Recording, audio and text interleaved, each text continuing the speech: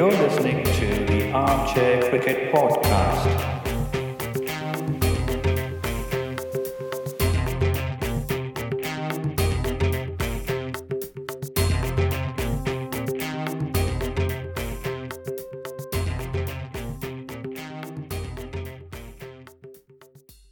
Hello everyone. Welcome to another episode of the Armchair Cricket Podcast. This is a podcast focusing on Test cricket by armchair critics of the game. As always, we would like to thank all our listeners for their support. Please continue to listen to us and spread the word about our podcast to your cricket-loving friends. If you haven't done so already, please subscribe to our podcast on the platform that you're listening to us on, be it Podbean, Apple Podcast, Spotify, Castbox, or anything like that. You can find us there quite easily by searching for Armchair Cricket Podcast. And do not forget to leave us a rating, preferably 5-star rating, and provide your feedback. You can reach out to us by email. Our email address is armchair.cricket@gmail.com. You can follow us on Twitter. Our Twitter handle is @armchaircrickpod. I'm very happy to announce that we have more than 100 followers on Twitter now. Thank you, guys. You can also find us on Facebook. All the links are in the description box below. Now, continuing with our focus on World Cup team selection, we have a feature on South African cricket team. We are joined today by Nakul of Guerrilla Cricket fame for this section. I would like to welcome Nakul to this podcast. Hello, Nakul. How are you doing? Thank you for joining us. Hi there, Giri. Pleasure to be on. Good to hear from you. Hi. So, Ajit, are you still there? Hi, Giri. So, first of all, we would like to say, Nakul, thank you for taking part in our podcast, and we would really appreciate your views. And also, you are now a part of the Guerrilla Cricket family. They called you Guerrilla Panda, did they? Today? Yeah, sometimes the nicknames take a little bit of while to get going. I think this is the very early stages. I've been involved with Guerrilla Cricket for most of the life of Guerrilla Cricket under this name. I came on initially in August 2014 and have just got more and more involved in the Guerrilla Cricket mission and family, both on and off air. It's been really amazing to see how much we've grown and how much further we still have to grow. Indeed. I mean, as I was telling you off air, we really are backers of Guerrilla Cricket. We always try to tune in when possible. Also, we would like to see you guys grow. The perspective that you offer is very unique, and that should be allowed to grow and do very well out there. Let's hope that happens. Thank you very much. And it's also we interact on Twitter quite a bit, both in my personal capacity and with Guerrilla Cricket, and it's always a pleasure. Thank you. All right then. So on to the business at hand. We have our trivia question from last week to begin with. So the trivia question from last week was, who is the oldest World Cup winning captain? That is the ODI World Cup winning captain. So Nakul, did you have a chance to get an answer to this one, or do you know the answer to this one? Would you like to offer a guess maybe? I'm pretty sure that I know the answer, and if I'm not mistaken, it was his last ever game of international cricket. Is it the current Prime Minister of Pakistan, Mr. Imran Khan? Absolutely. Right in one. Yes, the answer is Imran Khan. He was 39 years, 5 months and 20 days old. That is the oldest captain who ever won a World Cup. Right? 3 years short of the full Misbah. Yeah, full Misbah. We are also fans of Misbah and Yunus here, and indeed. Strong people there. I would very much like to know what they eat. Anywho, what they eat and what not. So at the end of the day, I think he was probably just hanging on, but I think he deserved his place in the 11. Right after the World Cup, I think he was very productive with the bat, and also his nows and let's say his leadership skills were what won Pakistan the cup, weren't they? Nakul. It's pretty hard to argue with Imran's achievement in the 1992 World Cup, taking a squad which was kind of composed of players at the extreme ends of the age and experience spectrum. Obviously, when you have the bowlers of the quality of Wasim Akram and Mushtaq Ahmed, you're going to do. You have a chance, but Imran was an inspirational leader, and that Pakistan 1992 World Cup, I'm sure, was formative for a lot of my Pakistani cricket friends of kind of late 20s, early 30s. It's you can't really argue with the results, can you? Indeed, indeed. I mean, they were corner tigers. They had to win 7 or 8 matches in a row. All of it is folklore, isn't it?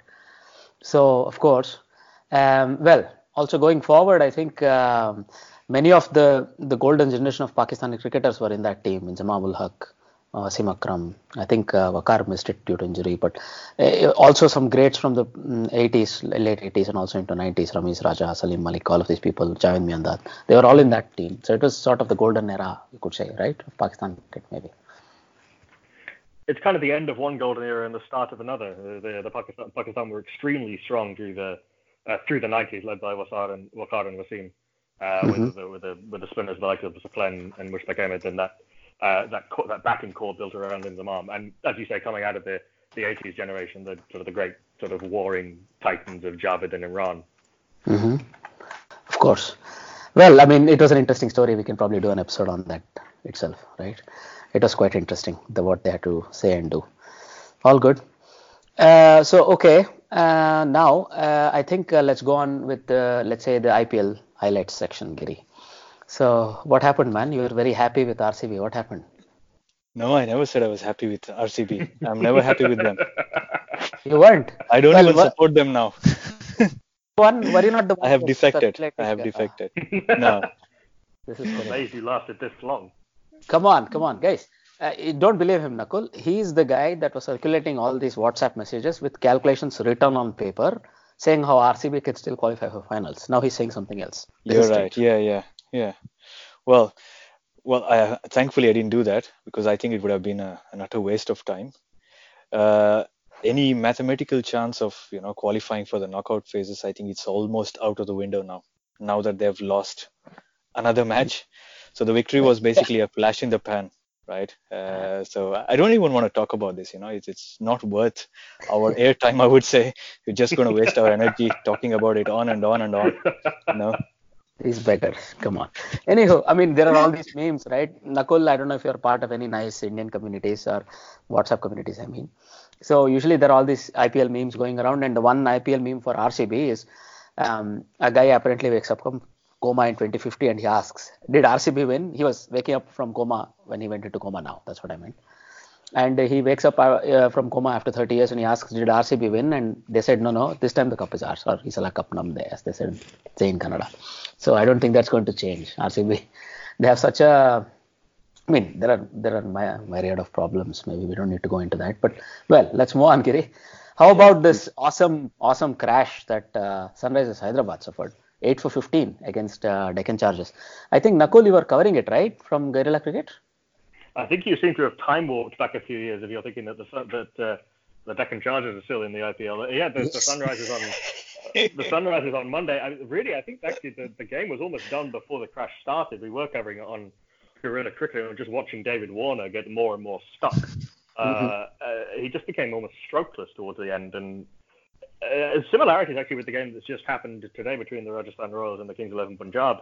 The chasing team just gets themselves into a huge hole, which means that the lower order have no choice but to try and hit every single ball for six. And not everyone has an Andre Russell lurking in their lower order, and so the collapse happened to be interesting to see how the Sunrisers go against Chennai tomorrow. They've not got a good record against Chennai, but now it looks like they need to win tomorrow just to kind of keep pace with the sort of the rest of the playoff pack. And I think Delhi Capitals being actually good this year has slightly upset everything. Mm-hmm. They've come really good on the right time. They've won 3 matches on the trot, haven't they? So they've upset a few calculations, I'm sure. But I mean, if I were to offer a counterpoint to what you said, Nakul, look, in today's match, the match that finished today just before we started, I think KL Rahul was in a similar sort of a situation, right? He was sort of around a strike rate of 110, 50, 55, didn't he? That's all he made. But when you look at what the rest of the order around him did, they were chasing 156. What today the Kings 11 Punjab ended up with was around 172 or 174 or something. They ended up 182. 182, sorry, you're right. So in that case, you can take that off because you can take a 25 run off that because that's all they needed. So they were chasing. So let's give them that 25 run benefit. But I'm going to blame the rest of the middle order here. Kane Williamson 3, Ricky Boy 7, Vijay Shankar 1. Look, that wouldn't do. I know that maybe Bairstow was okay. strike rate of 130, that was fine. Warner was stuck. That happens, But all it takes is one spell of 3 boundaries or 4 boundaries in 5 balls or some such, and that strike rate is immediately caught up. That's how I look at it, at least, right? These great players have that capacity, but the problem is nobody. See, there was also a David Miller today who made a 30, I think, and I think Chris Gayle sort of played what Johnny Bairstow did, but there were people who supported him down the order. Is what I'm trying to say. That never happened there. In a chase, he was sort of holding one end very good. That's sort of a bonus.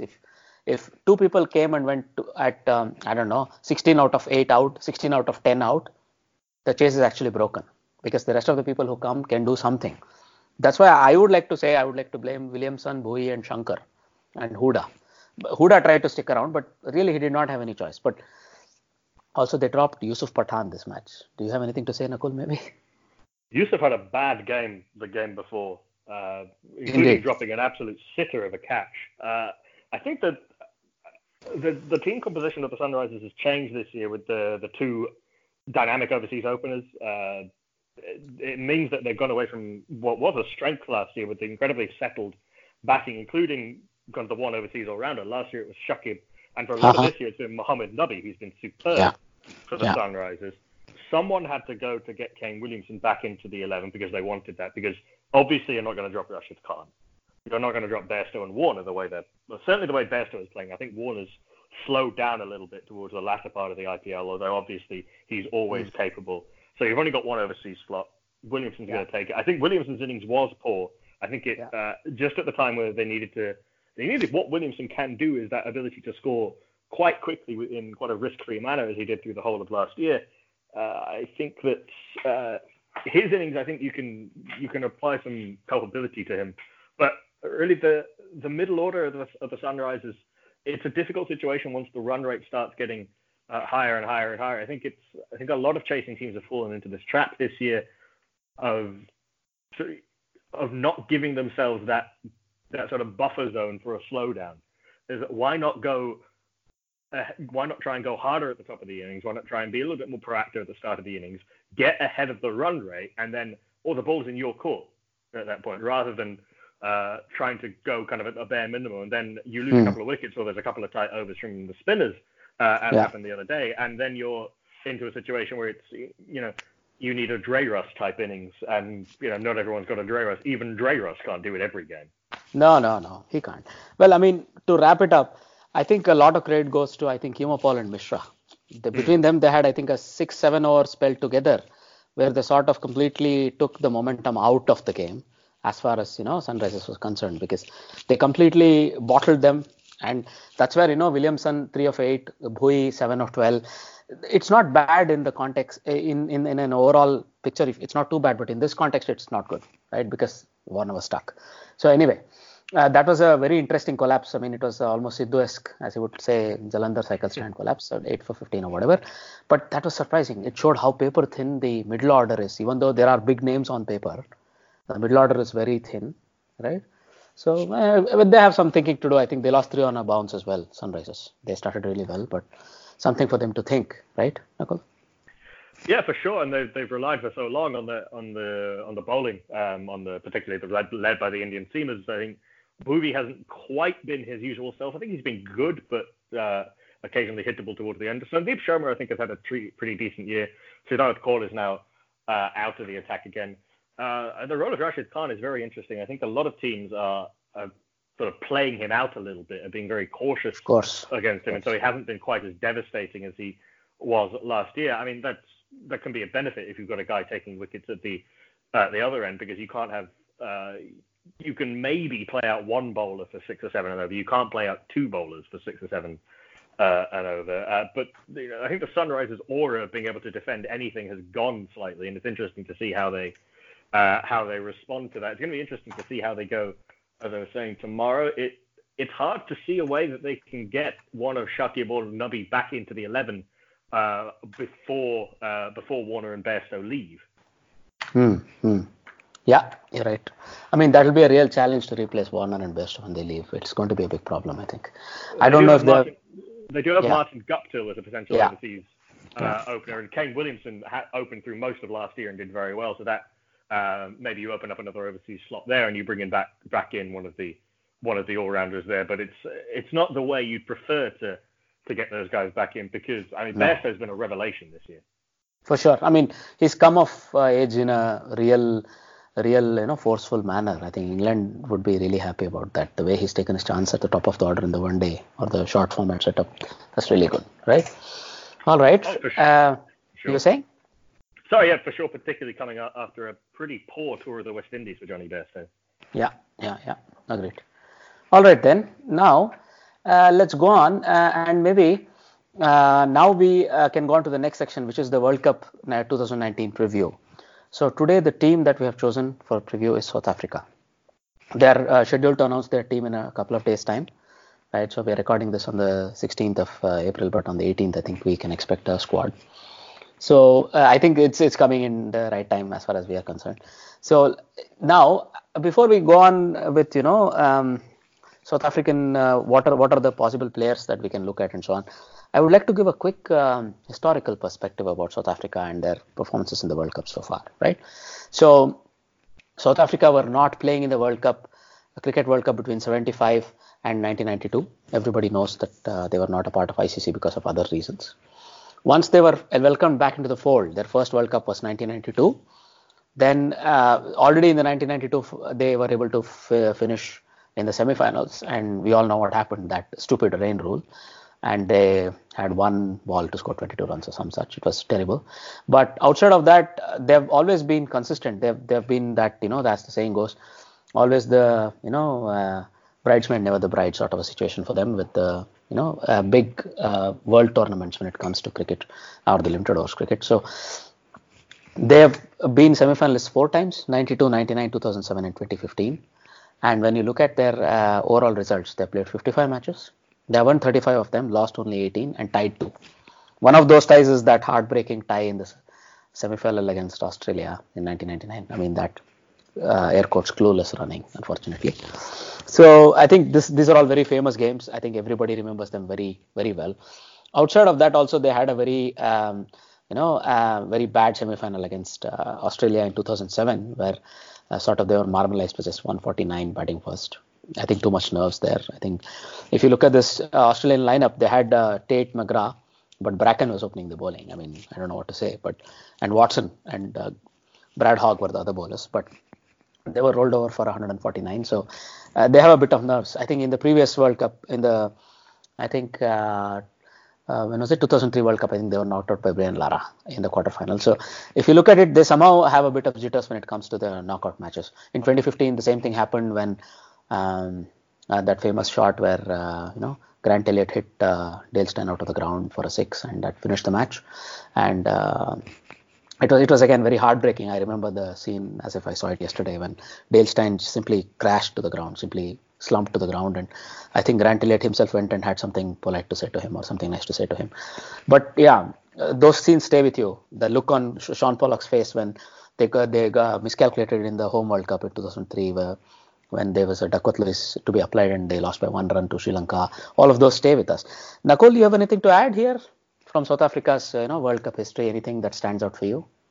I was wondering when you were going to mention the DRS miscalculation to go out of the home World Cup to a kind of a failure to add 1 or a failure to cross when a ball's in the air. They're a good team going into the 2003 World Cup and could genuinely have been considered one of the favourites. Obviously, that Australian team in 03 and 07 were incredibly strong, probably the strongest of their World Cup winning teams. I think even stronger than 99 or 2015. I was actually I was lucky enough to be at the semi-final last time at Eden Park in Auckland for that incredible game against New Zealand.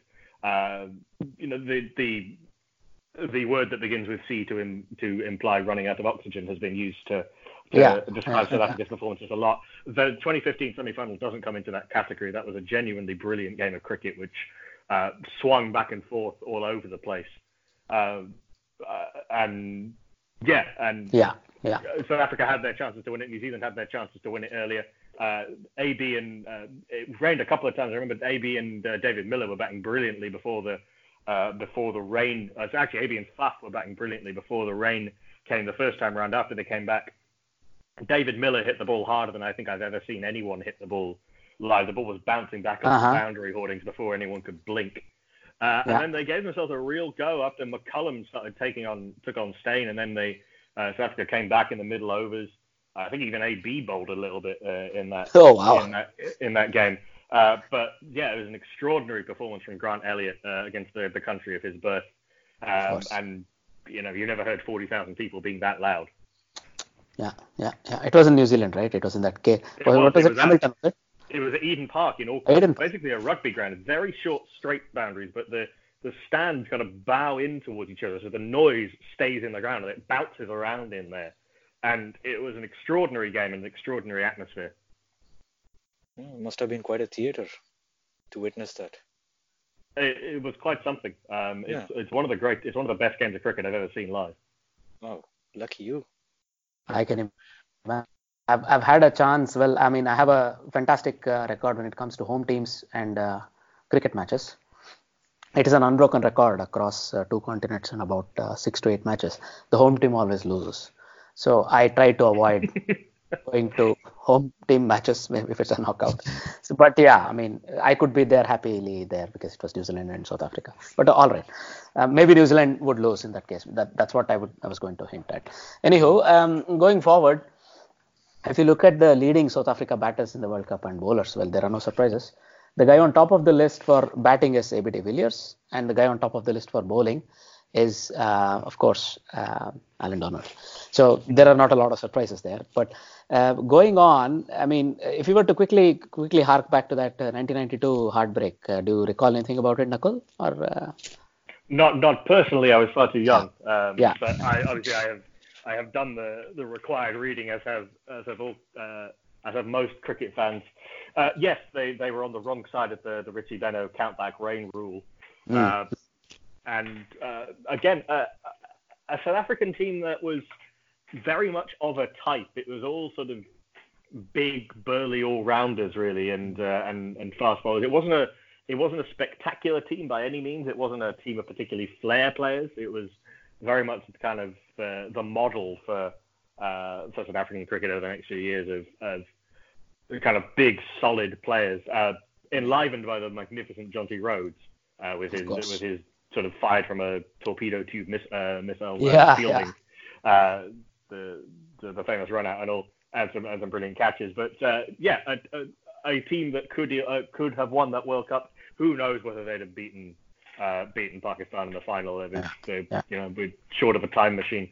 But I think talking to South African fans who were around at the time, it kind of came as a bit of a surprise that they were able to be so competitive after so many years, where the actions and policies of their government had isolated them from the world.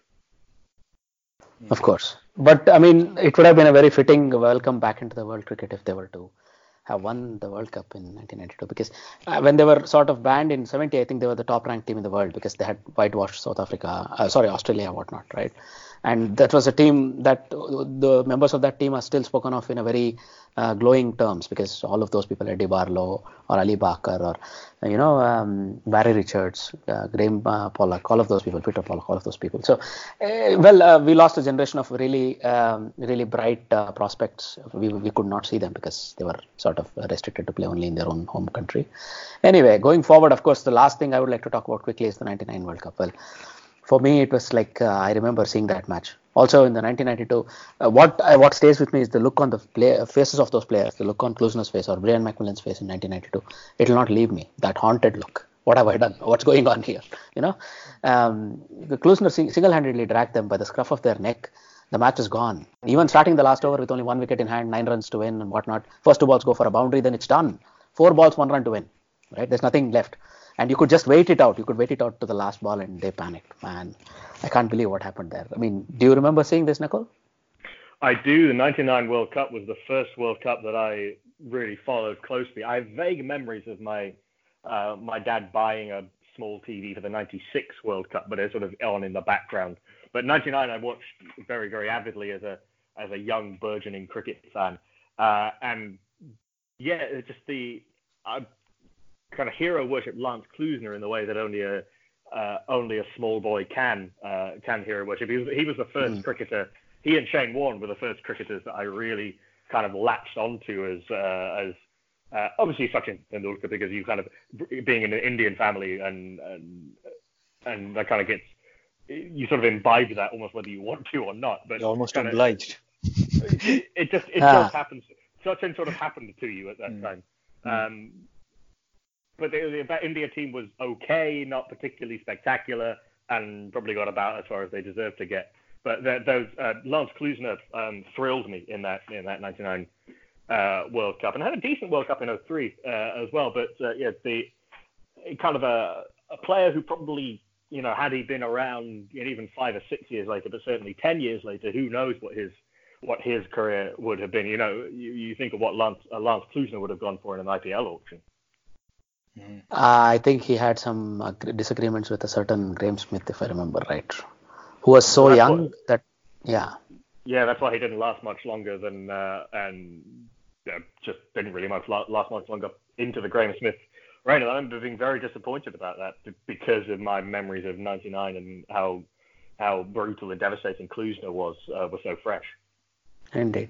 I mean, he was the prototype, right, of all these hitters that we see now. Anyway, so now if we were to go on to the, the set of players that could sort of make South Africa's squad for 2019 World Cup. So I think you have a squad of your own, and we have sort of come up with a squad on our own as well. So shall we do it like this, Nakul? We'll first go through our squad. We'll just, let me put it the other way. You can start by saying your squad. You're the guest. So, our culture says the guest gets the preference. Why don't you come up with your squad first? And then maybe we can go through our squad and we can see the differences. Not a problem. So the way I've done this is that I've gone for a sort of a probable starting 11 and then the 4, not bench players, but the 4 sort of the other squad players who will come in maybe as the tournament progresses. So I've got Hashim Amla and Quinton de Kock opening, Rossi van der Dussen, Faf du Plessis, David Miller, JP Duminy, Andile Peslakwayo, Kahisa Rabada, Dale Steyn, Imran Tahir, Lungi and Gidi. Then my sub-batter is Reza Hendricks. My sub-all-rounder is Dwayne Pretorius. My sub-spinner is Tabraiz Shamsi. And my sub-seamer is Anrich Nortje.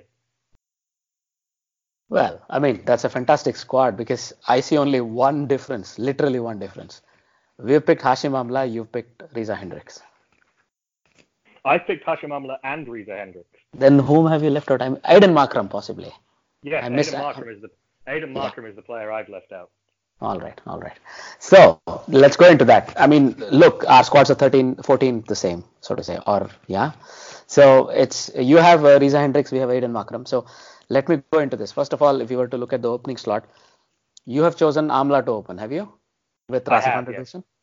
I've got Amla and de Kock opening. I don't see any reason I don't see any reason to break up that partnership. I think they complement each other beautifully. De Kock is in superb form at the moment. He was brilliant for Mumbai the other night, and as he was at the weekend of a losing cause. And he hits the ball. I think he really underperformed in the Champions Trophy in England, but I think he could be a star of this World Cup. He just hits the ball so cleanly, and he's devastating when he gets going. And I know there's a lot of talk about Hashim Amla. There's always been talk about Hashim Amla. He's one of those players who attracts criticism when he's not playing well, and he is a little bit older, but I think he's an extraordinary one-day international player. Averages over 50, scores at a good rate, and has done so for many years. Scores, I think his strike rate's in the low 90s, and it has been since a time when that was not a commonplace thing. Fastest to every single 1,000-run milestone that he's scored. It's only the fact that Virat Kohli has played so many more games that he's been able to rack up these kind of first to 10,000 or so. But I think Amla is the fastest from every milestone from 2,000 to 8,000. His consistency has been incredible, and I think it would be a huge mistake for someone of that class and experience, and proven in England conditions as well. He was very, very good in the Champions Trophy last year. He's someone who can score it close to a run of ball with minimal effort, seemingly. I think if you've got to be really sure if you're leaving a player of his class out. And I certainly don't see that Aiden Markram has put the ODI numbers together to warrant that. Well, I mean, for and me, yeah, go on. and then you're looking at the guys like Rassi van der Dussen and Peter Hendricks, who are relatively new to the 11 or new to the South African setup, and who can complement and who may benefit from Hashim Amla's experience. And I wouldn't break up that opening partnership. Yeah, that makes sense as well. So practically, I agree with everything you said. I have not a lot I can say against that. It seems very reasonable for me. And for me, well, let's go down the order then. You would have Rassi van der Dussen at 3, maybe, or Faf du Plessis at 3 and Rassi van der Dussen at 4, one way or the other, right? Then going down, David Miller. I have Rassi van der Dussen at 3 because that's where he's been performing strongly for South Africa. I think Faf seems. I think that makes sense as a balance to an order for me. Fair enough. And that's not something I can argue with at all. And then you would have probably then David Miller, JP Duminy, 5 and 6. That's correct, yes. Yeah. Then you would have, let's say, a couple of all-rounders. You could have Dwayne Pretorius and Andile Pehluvayo. Then possibly you have 2 fast bowlers. Maybe, you could have either, I would say Rabada and Dale Steyn definitely start, right? And then 1 spinner, maybe Imran Tahir. Or maybe even Lungi Ngidi gets in. I don't know. How do you look at that? Yeah, well, my 11 has the tail's a little bit long because you've got the three pace bowlers of Rabada, Steyn, and Ngidi with Tahir. I think Tahir and Rabada are absolutely kind of write them in stone. No one's going to win this World Cup or get far in this World Cup without a good spinner, and Imran Tahir is one of the very best. And Rabada's world class also. Steyn, white ball formats are not his strongest for sure, and he is closer to the end of his career than the start by a distance and coming back off these injuries. But he's still quick, he's still hostile, he still has the ability to be very dangerous if used correctly. Lungi Ngidi, obviously fitness permitting, will be a very, very important player for South Africa. Ditto Nortje, who obviously has also missed the IPL. I think there's an element of the South African selectors being very cautious with their fitness to make sure that they're absolutely fit for the World Cup. So I've just got the sort of 2 all-rounders. You've got Duminy and Pehluvayo in there. With Dwayne Pretorius as the backup all-rounder. There is an outside case for Chris Morris, but I think that it would be, I think it is an outside case. Right. I mean, for me, then it more or less comes down, and of course the additional spinner is Tabraiz Shamsi. We both picked the same guy. Yeah. Right. So that sort of goes good. I don't see anybody else on the horizon who could really go along with Imran Tahir. That seems right.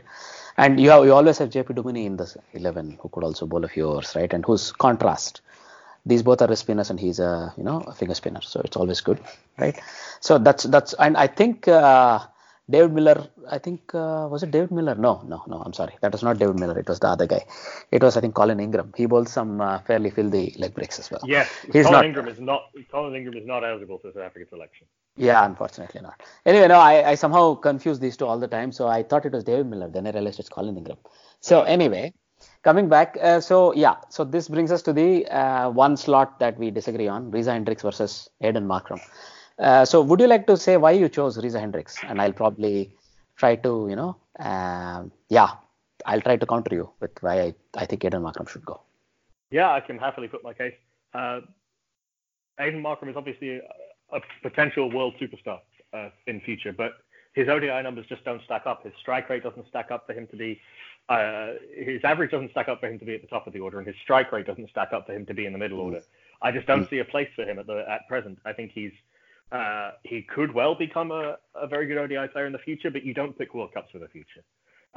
Reeza Hendricks, ever since he's come into the South African team, has performed strongly. Against, it was a semi-second string Pakistan attack, but it's still a decent Pakistan attack. Still had Mohammad Amir, still had Junaid Khan, still had all those guys, and he performed very strongly throughout. He's never let the South African down when they've asked him to perform in a variety of different roles. And I just think he balances the team and the squad really well. Aiden Markram, I go back in particular to when India toured at the start of 2018.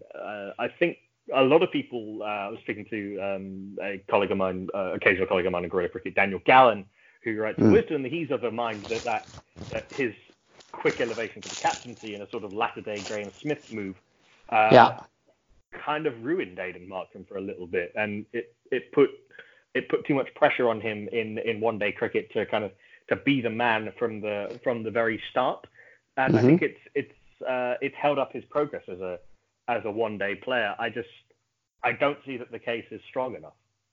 Fair enough. So my counterpoints would be sort of everything you say sort of makes sense to me, because one thing I definitely agree on, which I can't debate too much about, is they wouldn't want to find another Graham Smith. I think that was a one-off. It worked. Great. But I think Aiden Markram should be allowed to develop on a normal basis, maybe 28, 29, when he's ready in another 4 or 5 years of time. Maybe he can go become the captain. But they shouldn't look for another Graham Smith already. That was a really, that was one-off, I would say. So that I agree on. When it comes to the rest, look, I sort of see that both Aiden Markram and Reza Hendricks have played exactly 18 one-dayers each. And Reza Hendricks, if anything, averages 3 runs to the match less than Aiden Markram. And also his strike rate is about 10 per 100 balls less than Markram. But for me, the main difference here is that Reza Hendricks is sort of a stickability sort of a player. I mean, when I saw him bat, I didn't get the impression that he's like a free-flowing sort of a player. He's more of a, Faf du Plessis sort of a player. Faf du Plessis is like a glue that can hold a, batting order together. You have these stroke makers like David Miller, JP Duminy, Hashim Amla, or touch players like Hashim Amla around him. He's the glue that can bind them all. So is Reza Hendricks. But Aiden Markram is more of a stroke maker. He's a hand-eye player or a touch player, as they say. And for me, I would always punt on this sort of a player. This is my first point. Second point, recently in the last, I think one day, they brought them back in for the last one day, right? I think he was rested for the first 3 one-dayers. He went back to the domestic scene and scored heavily. And when he was brought back, he was opening, and it was not a very, very competitive Sri Lankan. Let's say the series was not very competitive. The lineup was still okay, but they had it easy towards the end, I think. And Markram scored a 67 out of 75. Right there as well, sort of, I got the feeling he is the one that they would punt with, or they would go ahead with. This is my feeling. So that's why I chose Aiden Markram. What do you have to say, Nakul? Well, it's interesting looking at how Reza Hendricks' strike rate breaks down, because he has struggled as an opener for sure, he averages 5 at 1, 25 at 2, but then and sort of strike rates really kind of even the 1970s one-day players would be struggling with. But then if you look at his record at number 3, where he's done not quite most of his batting, but he's played 7 games, averaging 38 at a strike rate of 98. I mean, that's good. There is a role for Reza Hendricks in the middle order. There is that flexibility that you get with Reza Hendricks in the middle order. This is another reason, incidentally, why I would have Hashim Amla. And a lot of the talk is that Reza might open with Quinton de Kock. I think that would be a mistake. I think that would be sacrificing his strength for no obvious reason. And he scored those runs at 3 in South Africa and in Sri Lanka as well. As far as Aiden Markram's domestic run goes, we've seen this before a little bit with South African players. Is that the standard of domestic cricket is not always as strong as it needs to be, and it's not necessarily the case that someone who dominates at that level will be able to make the step up, particularly when there's also an international tour going on at the same time. So the first class franchises are weakened in that sense. I just think Aiden Markram, I go back to that series that when India toured in South Africa at the start of 2018, we talked a little bit about the captaincy weighing heavily on him, but he really struggled against the spinners. He really struggled as soon as Chahal or Kuldeep came into the attack. He didn't seem to have any answers. You can bet your bottom dollar that people will be bowling spin to him. People even might. You look at guys like Afghanistan will almost certainly start with spin early on. Yeah. Bangladesh might start with spin early on, and there's a serious possibility that Aiden Markram could just become a complete break on the innings if he doesn't get going. And I think there's more danger of that with Markram than there is with Reza Hendricks. Markram can play one way, and when he plays that way, as you say, a touch player, very good on the up, very good against sort of traditional style pace bowlers. Looks $1 million. That's denying it. You watch Aiden Markram cover drive and you think this guy's got it. Yeah. But I think that you're looking certainly in the way my squad is selected and the way that I would like the South African squad to be constructed. You're looking for a guy who can perform multiple roles, and I think Reza Hendricks fits that bill better than Aiden Markram does at the moment. All right. I mean, that's a very persuasive thing to say. So for now, I think, stick to Aiden Markram. Also, the other thing, of course, is that has he played any tests in England, and does he have any record or good record in England? That might go one or the other way, because I know Reza Hendricks, I don't think has played in England yet, right? I don't think he's played for South Africa in England. Aiden Markram was the sub batsman throughout South Africa's last test tour, so he may have played a couple of tour games, but he's not played. He has played county cricket over here. Actually, he had a terrible season last year, but has started this season reasonably well. Again, how much you can read into domestic one-day cricket is an open question, shall we say? I think in both cases you're picking from players who have limited experience, and Markram slightly shading it because he's been in county cricket, albeit not that successfully. Okay, so you know what? I think you persuaded me. I think we will also choose, or we will say we'll keep Markram in R15, but we are going to say an R with Reza. I had Reza as an R for Amla. I'm going to say we can comfortably say he's an R for us for Markram. So I would be happy to see him replace Markram. If I can't convince you with Hashim Amla, I'm not going to be getting very far. No, Hashim Amla is not going anywhere. Hashim Amla is staying. That's quite a trump card to play. He had a 300 man in England, and that I remember. I can close my eyes and see some of those drives. So yes, he should go. That's my record as well. I mean, that's my opinion as well. But yeah, you know what? I think we have our 15s. We're going to announce it on Twitter shortly, and I'm sure you can also rebut us there. But for me, I sort of agree with what you say. Maybe Reza Hendricks should be going instead of Markram. Let's see. All right then, Nakul. What do you think are South Africa's chances at the upcoming World Cup? Opening, given that they're playing England and India, who are the two pre-tournament favourites in their first three games. If the game against Bangladesh, I think they will win that. If they don't, they're in serious trouble. Then a couple of really potentially tricky games against the West Indies and Afghanistan. I think they should beat the West Indies. The matchup works quite well there. Afghanistan could be tricky, given South Africa's particularly poor record against spin with Rashid Khan and Mujibur Rahman and Mohammad Nabi. Then it comes down. I think these last sort of three games will decide very much how Sri Lanka are looking. I think New Zealand will be too strong for them, but I can see them beating Pakistan and Sri Lanka. The Australia game, if Australia have already qualified, then they may be playing a couple of bench players. If Australia still need to qualify to win that game to qualify, then I think South Africa may be in a little bit of trouble. My prediction is that South Africa will fall just short of the semi-finals. I expect them to finish 5th or 6th. All right. Thanks a lot, Nakul. So, Giri, what do you think of South Africa's chances in the upcoming World Cup? Okay, let's go through the list of matches that they play in this World Cup. So there are 9 matches to be played because they will be playing against 9 other teams. They start off their World Cup campaign against England at the Oval. And my prediction for this will be that England is going to win on their current form as well as their strength. The next match they play is against Bangladesh. I'm going to say South Africa will win this match against Bangladesh. After that, they play against they play against India at Ageas Bowl. I think India will pull this off, so India should be fine to pull that off. The one after that, they play against West Indies. Well, I already predicted this when we covered West Indies predictions, West Indies matches, and I'm going to say still South Africa is going to win that. The one after that, they play in Cardiff against Afghanistan. South Africa, I think, are probably a bit too strong for Afghanistan.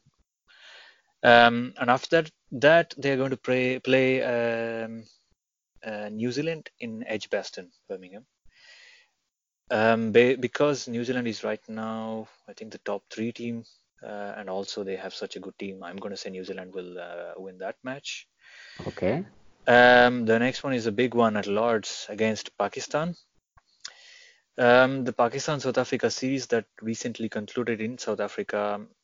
South Africa, I think they would barely managed to pull that off. I think it was a 3-2 result in the end. But Pakistan, because it's later in the tournament, if Pakistan is firing on all its cylinders, I think they might pull an upset. However, I'm going to say South Africa probably will win that, but you never know.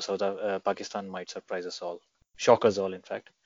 Of course. Then they play against Sri Lanka. South Africa will play against Sri Lanka, and I think South Africa will win that based on previous results in the series they played in South Africa recently.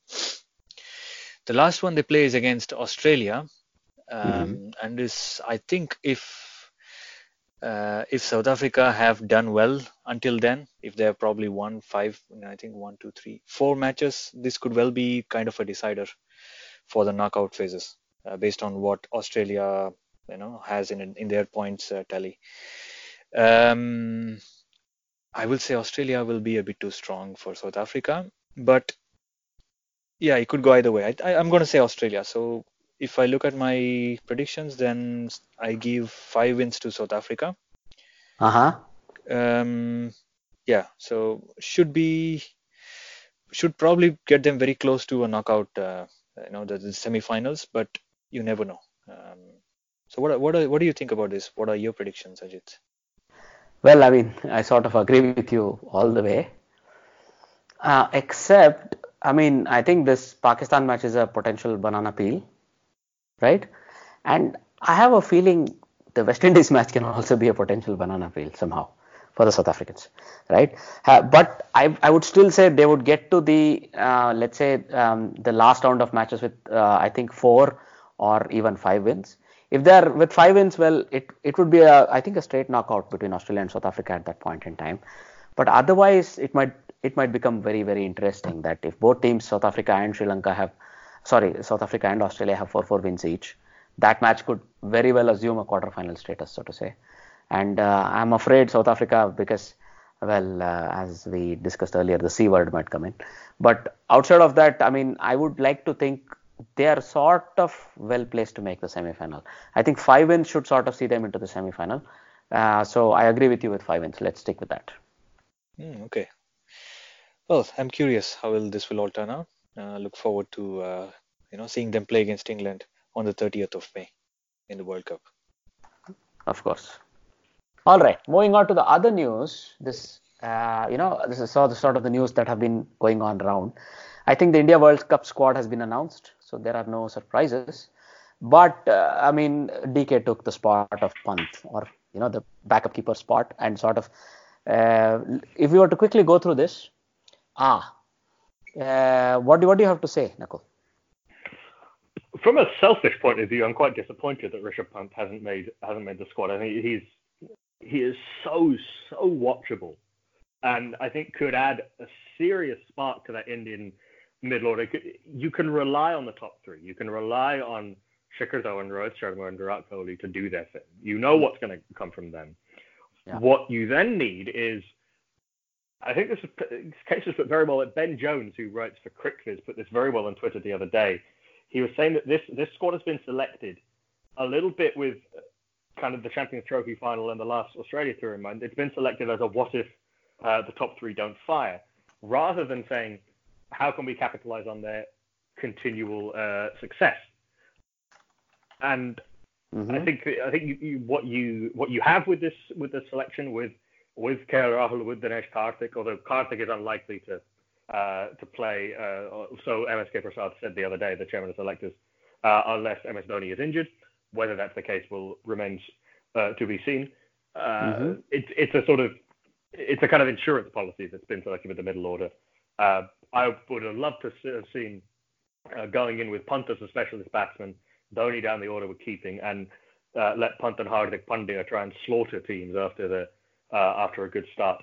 But I can see the logic behind what they've gone with. I think Ambati Rayudu is a little bit unlucky, frankly, given that he's been the incumbent number 4 for quite a long time and has and has performed in a number of different scenarios, and is someone who can kind of rescue an innings on the very rare occasions that it has been needed. But they've gone with DK. They've gone with his so-called clutch hitting, clutch ability, and the fact that he's an extra wicketkeeper as well. And KL Rahul, we all know how talented KL Rahul is, and would love to see him succeed. Well, I mean, not many surprises in the bowling. Yes, I mean the bowling sort of selects itself. You're absolutely right. I mean, I offered a counterpoint to what you said already for Pant. As eye-catching as he is, I can't see Dhoni bat at 4 or Jadhav bat at 4. And I think because of the right arm filth, in air quotes, that Jadhav offers, he would always be in the 11.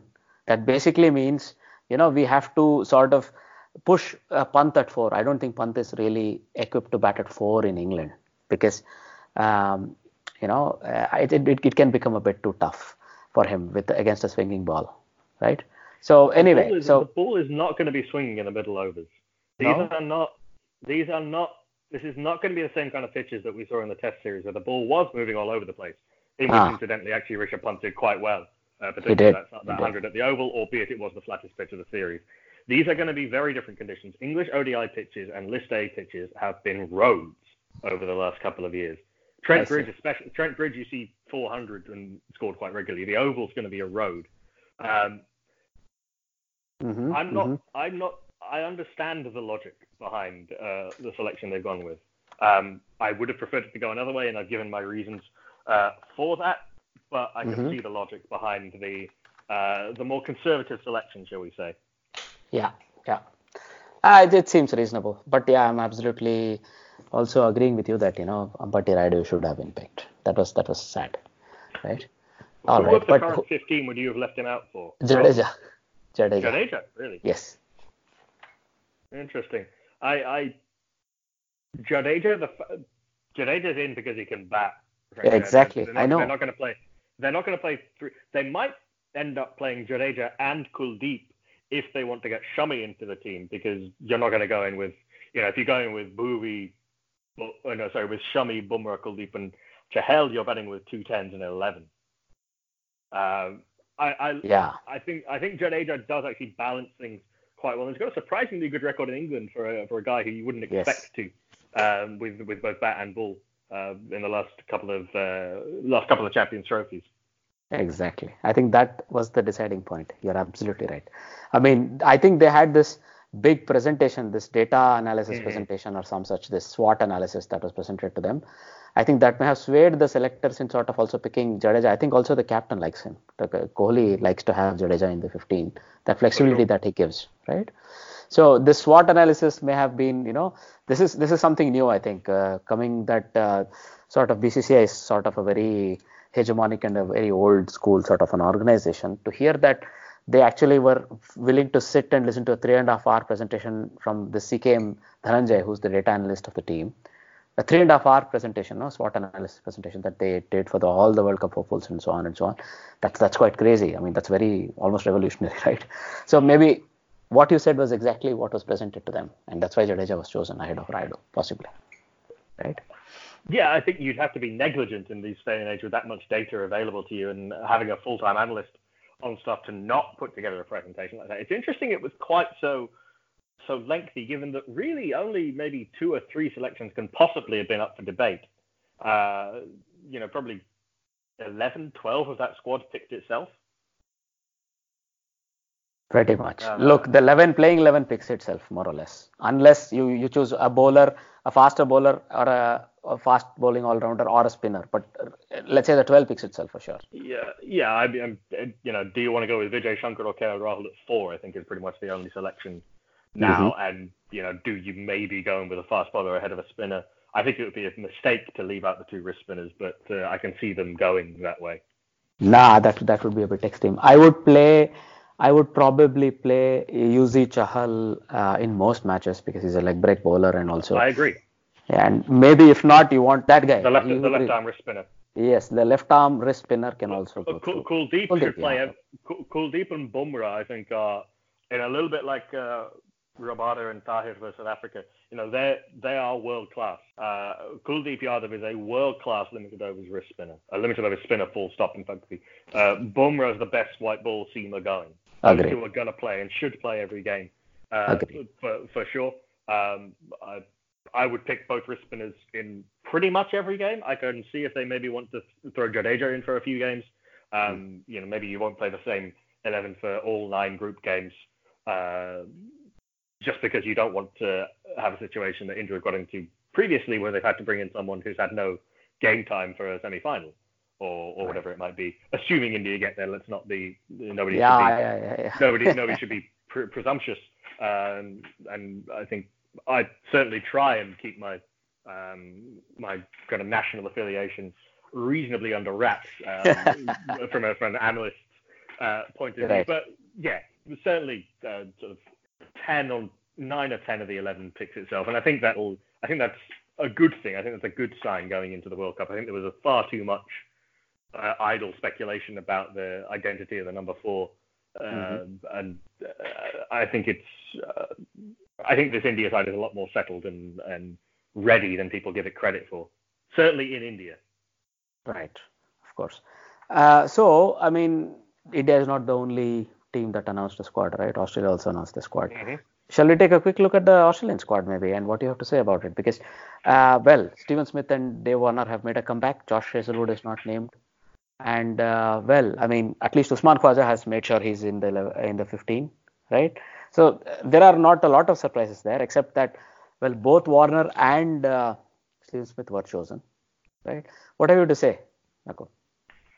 I guess it isn't a huge surprise given their caliber. I was nursing a theory that David Warner was going to get Kevin Peterson by Australia, but that seems to be out of the window now.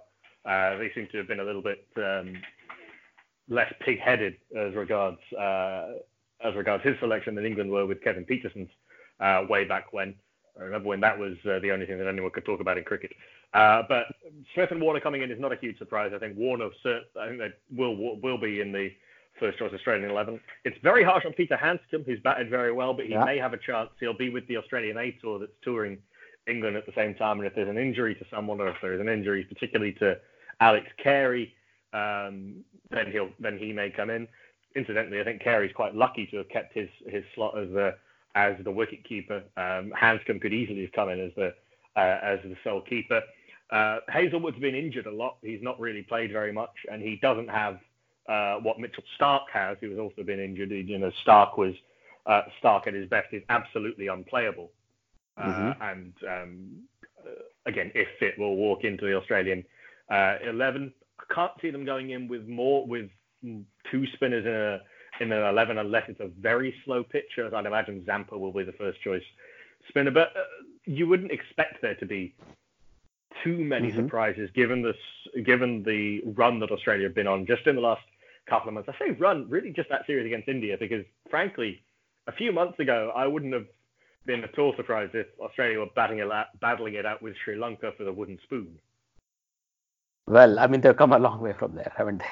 I mean, all their performances were on subcontinent, air quotes pitches, but still, it's fine. I mean, the confidence you bring into the winning momentum, they say 8 matches on the bounce, winning is not something simple, right? So that must count for something. Also, Aaron Finch, I would hate to say this, can offer you a few overs, so can Glenn Maxwell, right? Glenn Maxwell, well, yes, but Aaron Finch too, don't forget him.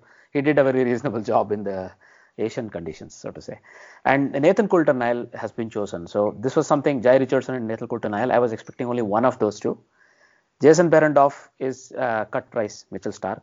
But Mitchell Starc is the X factor. You can't keep him out. Pat Cummins is not just a workhorse, but he can be the strike bowler when required, right? They have a very balanced bowling lineup. There's nothing to debate there for me, at least. And Zampa would start ahead of Nathan Lyon. That's what I would say, because Glenn Maxwell is already the off-spinning option in that team, right? So, well, I mean, all in all, that's a very balanced lineup, I would say, 15. What do you want to conclude with, Nakul?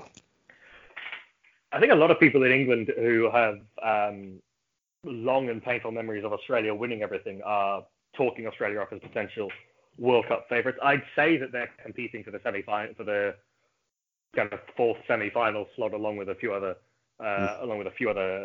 teams. They do look better than they have done at any point in the last probably 3 years. I don't think and incidentally, the fact that they finally consistently selecting Glenn Maxwell has quite a bit to do with that. But they've got a surfeit of very good top order players. You could have a top 5 of what's it going to be? Probably Warner, Finch, Kalaga, Smith, and Maxwell is not to be sniffed at. I think I agree with what you say about that Pat Cummins, is that dual role that he can perform. Is one of very few. Those cricketers who can do that come along very, very rarely. Australia haven't had a guy like that since Ryan Harris. Precisely the guy I would have taken. And Pat Cummins now seems to have a lot more physical stamina than Ryan Harris, who was, alas, incredibly injury prone. I think Cummins, Stark, and one of Jai Richardson, Berendorf, and Coulter Nile with Adam Zampa is a handy bowling lineup for certain. And if Mitchell Stark's anything like his best, watch out. And Marcus Stoinis will probably complete the 11 with his hitting and occasional not occasional, but sort of bowling 5 or 6 overs here or there. It is a balanced team. Whether it's a team that can win the World Cup, I'm not as I'm not scarred by Australia quite as much as but I don't think it's a team that should be a World Cup favourite, but I think they are a decent bet for the semi-finals. Well, we are reviewing them as the 4th favourite team in the World Cup. So, we think they'll be in the semi-finals. Let's see if that's true. So, the other team that has also announced their 11 in the they announced it today, is Bangladesh. So, did you have a chance to look at it, Nakul, maybe? I did, and we tweeted about it from the Guerrilla Cricket account. The big experience name has been left out is Mominul Huq, who probably hasn't been in the Bangladesh 50 over setup as a regular for a little while, but obviously is a very talented player. The surprise, I guess, is that Abu Jaid, the seamer who's never played an ODI, has been called into the World Cup. This can work very well, and I think under a leader like Mushrafeh, a new guy can really flourish. Mushrafeh, I'm a huge fan of his as a player and as a captain. I think he's an inspirational leader for Bangladesh, and I think he brings in new players very, very well, despite the occasional interference of the border. Lithan Das, I think, is a very good opening partner for Tamim Iqbal. He was very good during the Asia Cup, and I think on faster pitches could be a really good foil for Tamim. They've got that experienced core: Tamim, Shakib, Mohammedullah, Mushfiqur. A little bit light on the spin bowling, honestly. I think Mehdi Hassan is the only specialist spinner in the squad, along with obviously Shakib, who counts as an all-rounder. Mehdi, I think, in English pitches, on these English ODI pitches, on flatter pitches, could be hittable, frankly. And I think a lot rests on how Mustafizur goes, because he looked back to his best during the Asia Cup. He looked really confident. The only and he bowled particularly well in the Asia Cup final, but had an awful Champions Trophy on pitches that'll be much closer to what we'll see at the World Cup. Bangladesh Bangladesh could easily win a few games. I don't think they're semi-final contenders. No. I think we gave them 3 wins each, if I'm not wrong, me and Giri. But I mean, for me, there are only 2 contesting points. They don't have a backup opener and they don't have a wrist spinner. Only 2 things that sort of comes as a surprise, because Litton is slated to open with Tamim. They have not gone for a more seasoned or a more traditional sort of a bunt the new ball sort of an opener, somebody like Imrul Kayes possibly, or even the other guy, I forget his name, the guy who opens for not Mominul Huq, was it? Yeah, Mominul Huq. So I would have chosen him just to get the shine of the new ball, because Tamim can attack. You need one guy to hold fort, so to say. But never you mind. I mean, those were the only 2 talking points. But they don't have many wrist spinners on the radar anyway, I think, Bangladesh. So it was interesting. Bangladesh has always been historically left-arm spinners, but finger spinners as well. Mehdi Hassan broke into Test cricket with a spectacular series against England that we covered, and really loved watching him bowl. He bowls very differently in ODIs. Imrul, you're right, I forgot about Imrul, is the other, got a big selection, or non-selection as it were. They've gone for the sort of utility batters in Soumya Sarkar and Sabir Rahman. I think both of whom have opened intermittently, and Somya can bowl a little bit of medium pace, was occasionally very handy in the Asia Cup. I think his spell against Pakistan got Bangladesh into the Asia Cup final. Sabir Rahman bowls a little bit of leg spin, but I don't think can be relied upon Off spin, particularly. Off spin, if I'm not wrong. But Is he an off spin? Is he another? Yeah. But he's a part timer. And whether he'll play, and he has a checkered past to say the least, and is very lucky that Bangladesh has given him as much rope as they have, given his kind of consistent anger management issues and his consistent taking out his anger on people who don't deserve to have their anger taken out upon. One of those, tantrum kids on the scene like Umar Akmal. Let's not. I was wondering if Umar Akmal was going to be the next guy because I don't think Umar Akmal has ever beaten up a fan, but. Well, all right. Sabir Rahman and Somya are both potentially beautiful players to watch, but neither have put together runs of real consistency. I think that the lack of a wrist spinner is really going to hold Bangladesh back. I think any team going into the World Cup without a wicket-taking wrist spinner is going to really struggle. Yes, so I mean, it looks like every team is going to punt in. Even New Zealand have Fish Sodhi. At least one wrist spinner sort of seems minimum on cases of somebody like Afghanistan or somebody, multiple mystery/wrist spinners. But anyway, let's see how that goes. So that was all the, let's say, news that we wanted to quickly discuss. Well, there is one other sort of slightly prickly topic. I think we'll keep it short. Chris Woakes has said Jofra Archer being selected in an England World Cup squad would not be fair morally. Well, I mean, Nakul, what have you to say? You probably are closer to the facts than some of us. Also, I think Botham had a weigh in on this. Many other players. I think Chris Jordan may have had something to say and so on. What have you to say? I mean, do you think if Chris Jordan, if let's say Jofra Archer makes it to the squad ahead of somebody like Chris Jordan or a Chris Woakes or something, would that be fair? Or maybe even a David Willey? I think it's likely to be David Willey who misses out. Kind of my England squad has Jofra Archer in, it has Chris Woakes in. David Willey is the guy who misses out along with Tom Curran. Look, I think it's sadly predictable that these guys like Willey, like Wood, and like Woakes have been, the guys who are potentially a threat from Jofra Archer have been the guys.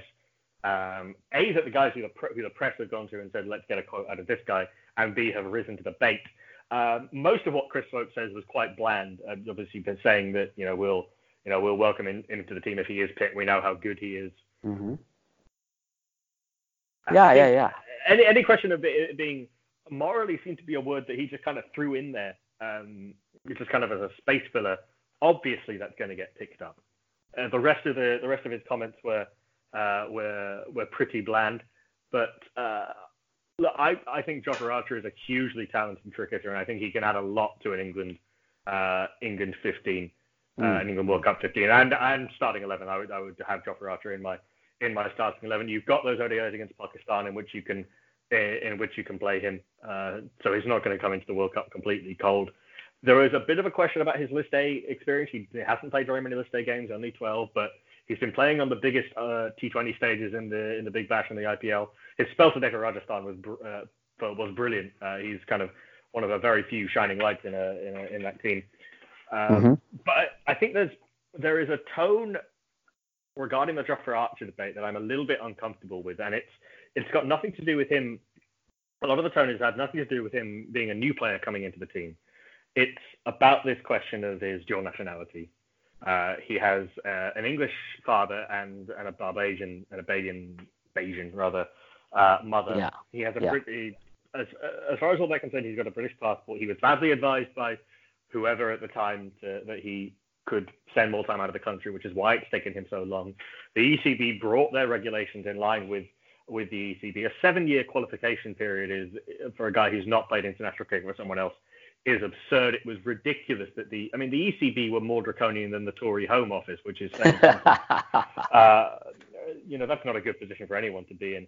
And I think a lot of the tone regarding Jofra Archer, we shouldn't be playing this game of are you sufficiently English enough?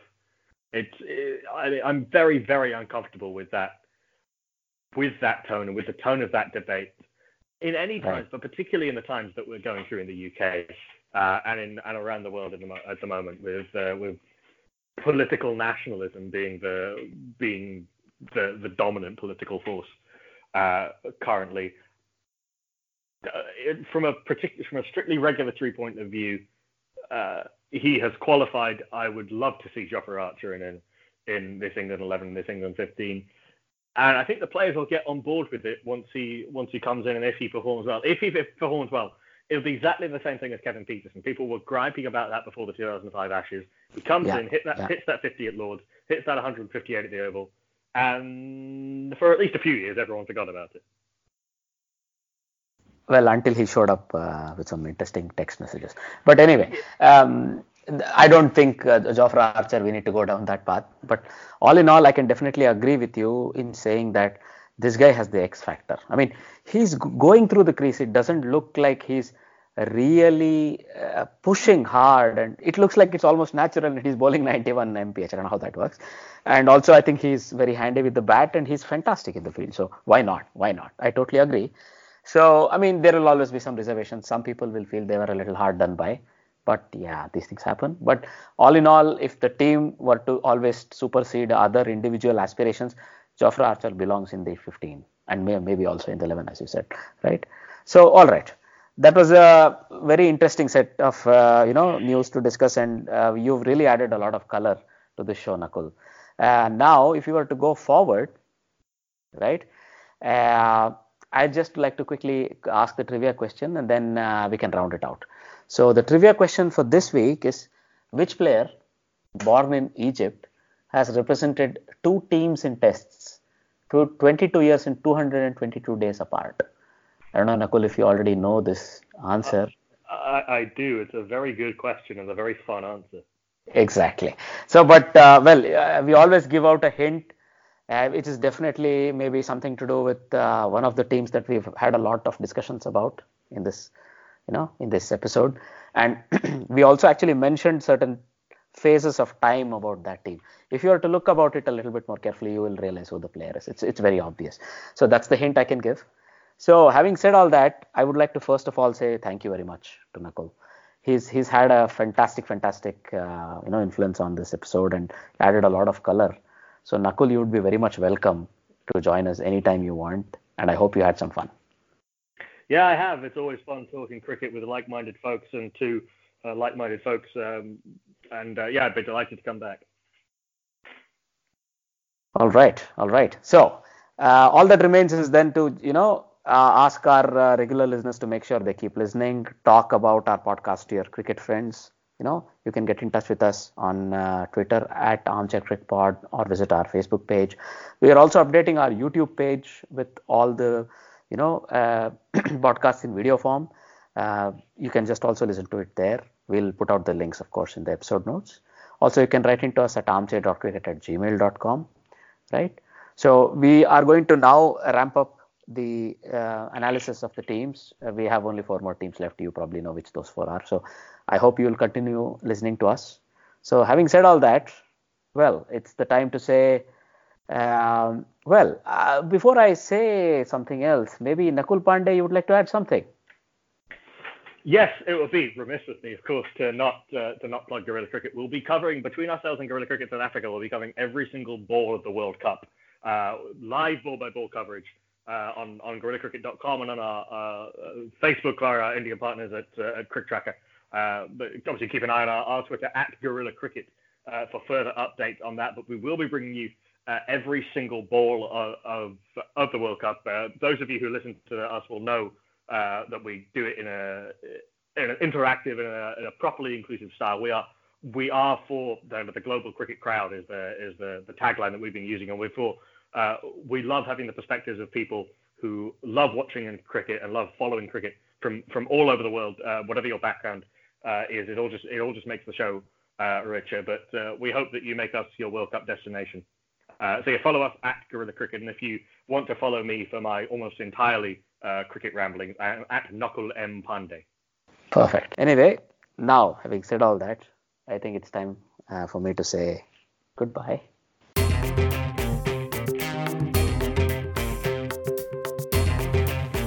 You're listening to the Armchair Cricket Podcast.